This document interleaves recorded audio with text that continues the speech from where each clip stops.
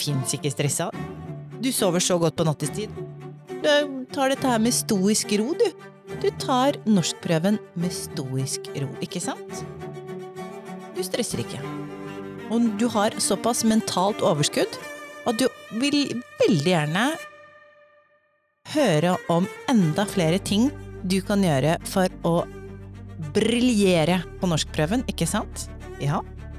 Ja, du vil veldig gjerne høre om enda flere artige og fiffige idiomatiske uttrykk som du kan krydre den muntlige og den skriftlige norskprøven med på B1 og B2-nivå. For det er det vi skal gjøre i dag. Vi skal snakke om idiomatiske uttrykk som kan passe i forbindelse med norskprøven på B1, B2-nivå. Åh, vær så god. Hallo? Hallo? Lingu? Lingu! Norskprøven. Ja, bra. Tusen takk, Camilla, for den utrolig hyggelige introen der. Jo, bare hyggelig, Camilla. Jeg synes jeg savner noen andre i studiet enn bare min egen stemme. Kanskje etter jul så blir det litt bedre. Kanskje det kommer noen andre gjester i studio da. Camilla, ikke for å være kjedelig, men begynner å gå litt lei av bare høre din stemme. Nå nærmer det seg. Nå nærmer det seg med stormskritt. Norskprøven puster deg i nakken. Jeg ser på det som mitt største ansvar. Den viktigste oppgaven jeg har er å utruste deg med enda flere verktøy som du kan bruke i forbindelse med norskprøven, om det er muntlig eller skriftlig på B1, B2-nivå. Og derfor skal vi altså snakke om idiomatiske uttrykk. Ja! Ja! Yeah, girl! For det kan jo være litt kinkig. Det kan være litt kinkig med sånne uttrykk. Jeg skal ikke ljuge. Jeg skal ikke lyve. Jeg skal ikke fortelle usannheter. Man kan liksom gå litt i surr, miste hodet eller føle seg ekstremt ute på glattisen. Og ikke minst så kan det faktisk være utrolig vanskelig å få tunga på glid på norskprøven, i hvert fall muntlig da. Så hvilke norske idiomatiske uttrykk bør man lære seg? Og ikke minst, hvordan skal man bruke dem? Det er også da denne episoden kommer i grevens tid, for jeg skal sørge for at du ikke går i bare, eller i verste fall, at du faller helt i staver. Det er jo hundrevis av dem. Språket kryr av dem. De er overalt. De er overalt. De er overalt. Og de gjennomsyrer dagligtalen til nordmenn flest. Jo da, de gjør det. Det første jeg vil si er det å lese en lang liste med idiomatiske uttrykk er dørgende kjedelig. Jeg vet. Jo, jeg skjønner. Hovedargumentet for å gjøre det er at du kanskje ikke har så mange steder å finne eller høre disse uttrykkene, og at det er bedre å gjøre det enn å ikke gjøre noe som helst. Jo da. Men jeg vet ikke hvordan det er med deg, men øynene mine, de glir litt igjen. Og så kjenner jeg at jeg bare visner litt av å jobbe med ord og uttrykk på den måten. Jeg trenger kontekst. Jeg trenger å vite at det er levende, at det brukes i en eller annen sammenheng. Idiomatiske uttrykk på sitt beste er en herlig måte å leke med språket på. Gjøre litt sånn svalestup med norsken og kjenne at det suger litt i magen når du gjør det, for du er ikke helt sikker på hva du gjør, men du prøver deg fram, og du er modig, og du er tøff, og det er litt gøy. Det er litt gøy å bruke språket på den måten der. Og dessuten, bare for å trekke deg ned til litt sånn angstnivå, så er det sånn at når du skal ta norskprøven, og du vil veldig gjerne oppnå B2, så må du kaste deg litt ut, du må ta noen sjanser, fordi de forventer at du skal kunne krydre norsken din med deilige idiomatiske uttrykk. Så, ok, hva poenget mitt? Ok, du skal ikke pugge lister. Jeg har laget denne episoden her for deg som strekker deg mot B2, og for deg som vil veldig gjerne kontekstualisere dine idiomatiske uttrykk. Fordi, som sagt, når du pugger utenat, så det ikke så veldig effektivt. Så det jeg trenger at du gjør i dag, legg merke til det jeg sier nå. Det jeg trenger at du gjør at du skal altså etterpå, eller underveis, mens du lytter til denne episoden, så det veldig lurt om du faktisk går inn på transkripsjonen av denne episoden, og leser parallelt, leser samtidig som du lytter, slik at du kan få sett disse idiomatiske uttrykkene i all sin prakt. Kjenner du at det bruser i blodet ditt? Kjenner du den kilende følelsen, de mange sommerfuglene i maven, den glittrende, lette følelsen av forventnings- og prestasjonsnervøsitet for norskprøven? Så mye står på spill den dagen. Akkurat i de 20 minuttene må du prestere som aldri før, og all kunnskap, all erfaring, alle timene med pugging, bøying og øving skal kulminere i et deilig B2-resultat. Du skal! Kom igjen. Og om ikke det var nok at du skal holde styr på ordene dine, altså vokabularet ditt, og grammatikken din, så blir du altså veldig sterkt oppmuntret til å krydre språket ditt med idiomatiske uttrykk. Etter hvert som du rykker oppover fra A1 til A2 til B1 og så mot B2, så stilles det flere og flere krav til dine leksikalske og idiomatiske ferdigheter på norsk. Det gjennom det leksikalske og det idiomatiske at du viser dybden i språket du snakker og bruker. Idiomatiske uttrykk, de jo morsomme, rare, artige, fiffige måter å smykke seg med det norske språket. De tilfører farge, metaforisk effekt, og enkelte ganger en herlig dose med humor også.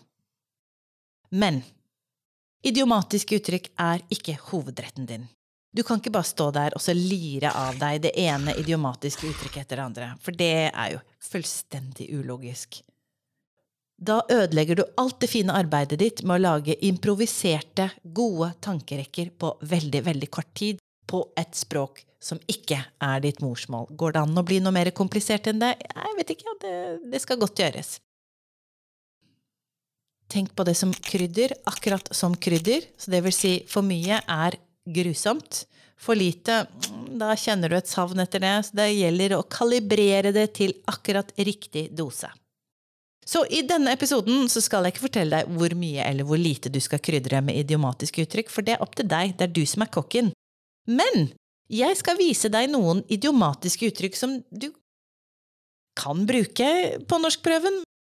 La oss bare gønne rett på, ok?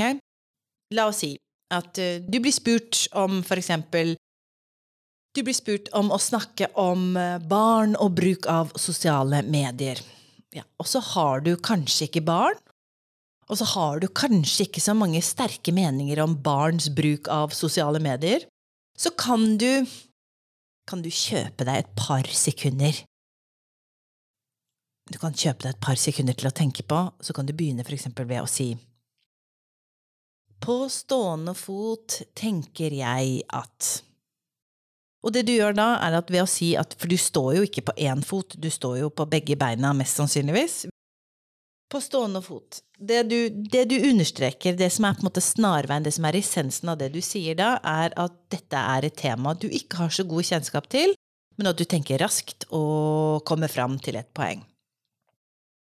På stående fot. Eller så kan du si ved første øyekast kan det virke som om det bare negativt, og så kan du fortelle litt sånn, men det viser seg at dette et eller annet.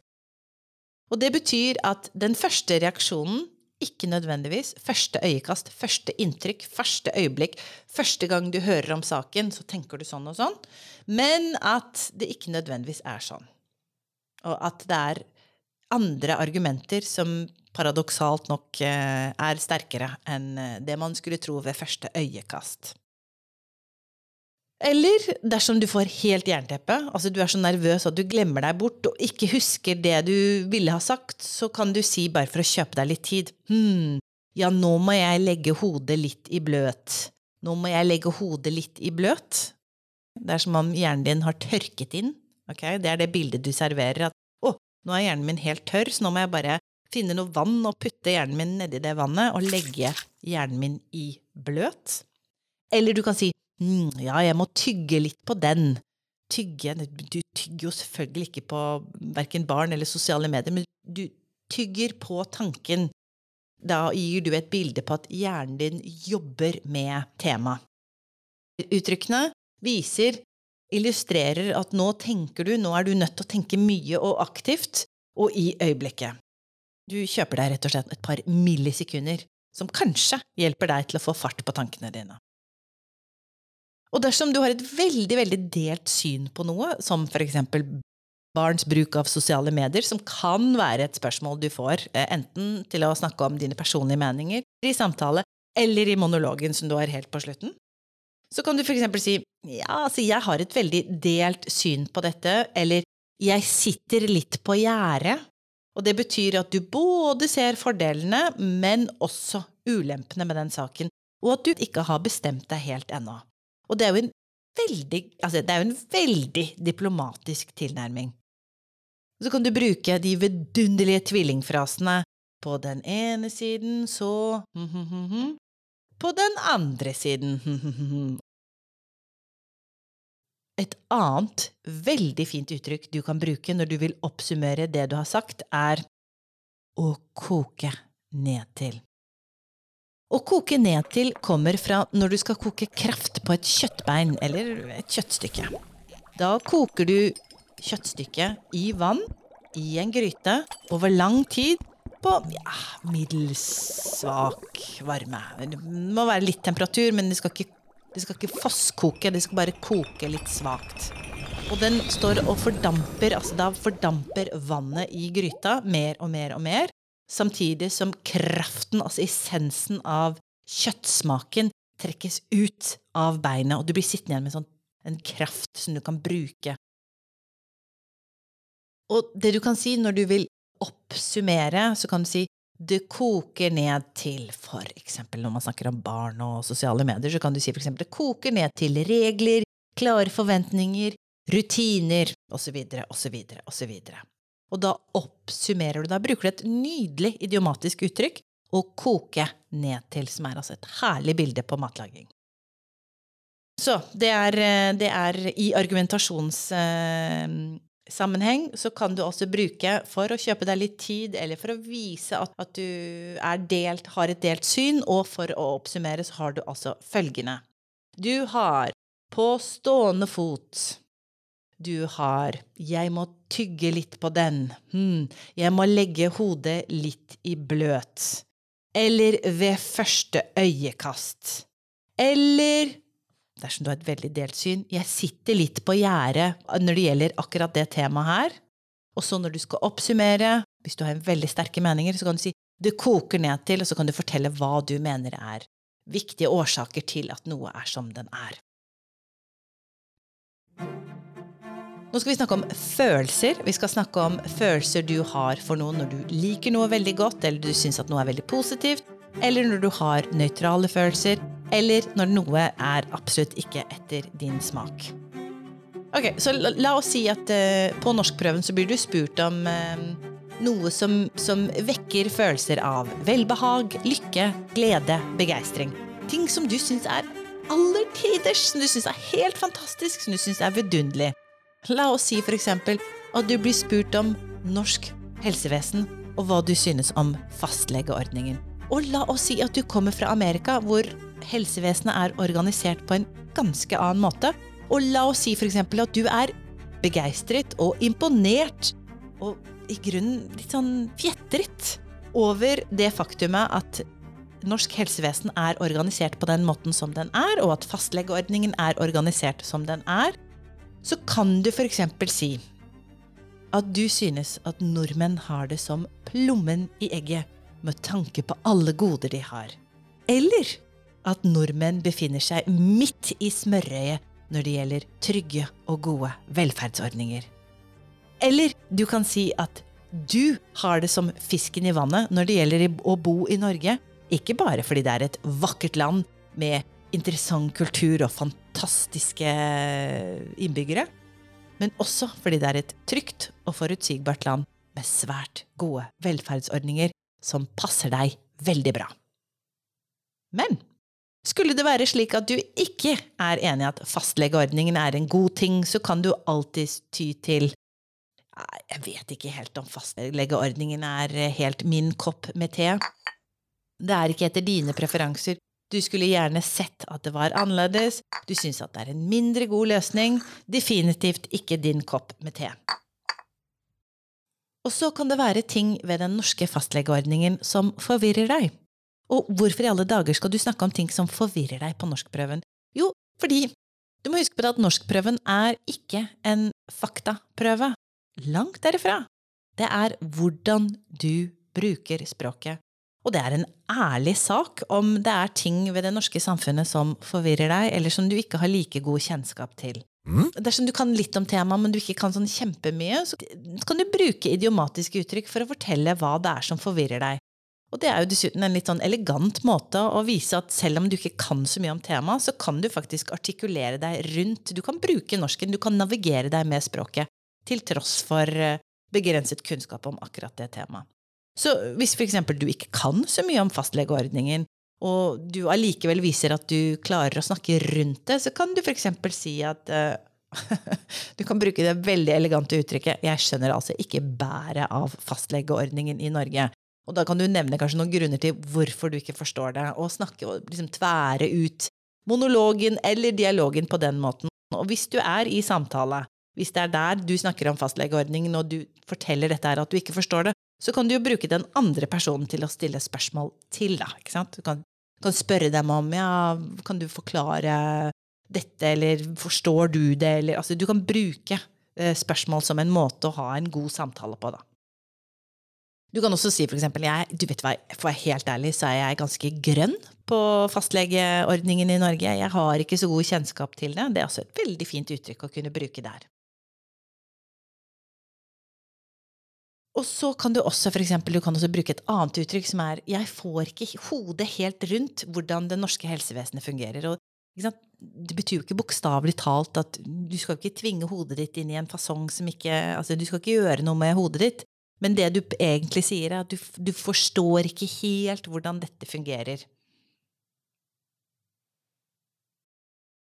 Så nå har du fått egentlig grunn rikelig med idiomatiske uttrykk som du kan bruke i forbindelse med norskprøven. Ikke glem transkripsjonen.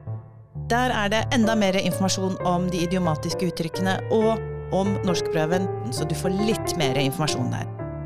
Masse lykke til. Jeg har ståltro på at du kommer til å gjøre ditt aller beste.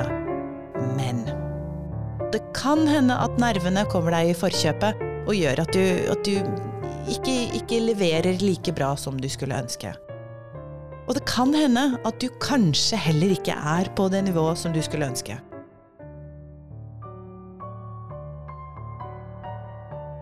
Lingu jo leverandør nummer 1 av norskkurs, og leverandør nummer 1 av nettkurs av toppkvalitet.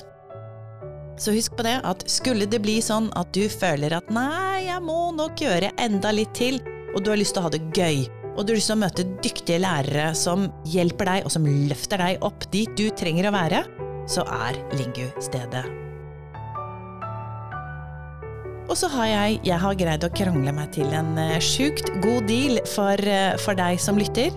Jeg har mast mye, og jeg har spurt og bedt på mine knær om at kom igjen da, vær så snill, da kan vi ikke få en god rabatt. Og jeg har greid altså å få 1000 kroner i rabatt på norskkurset for deg som lytter. Men da trenger du altså gå inn og registrere, og da må du ha følgende kode, ok? Og dette må du gjøre innen desember i år. Koden altså BW2021. Stor B, stor W 2021. BW2021. Gjør det nå, gjør det fort, bli med, ha det gøy og briljer!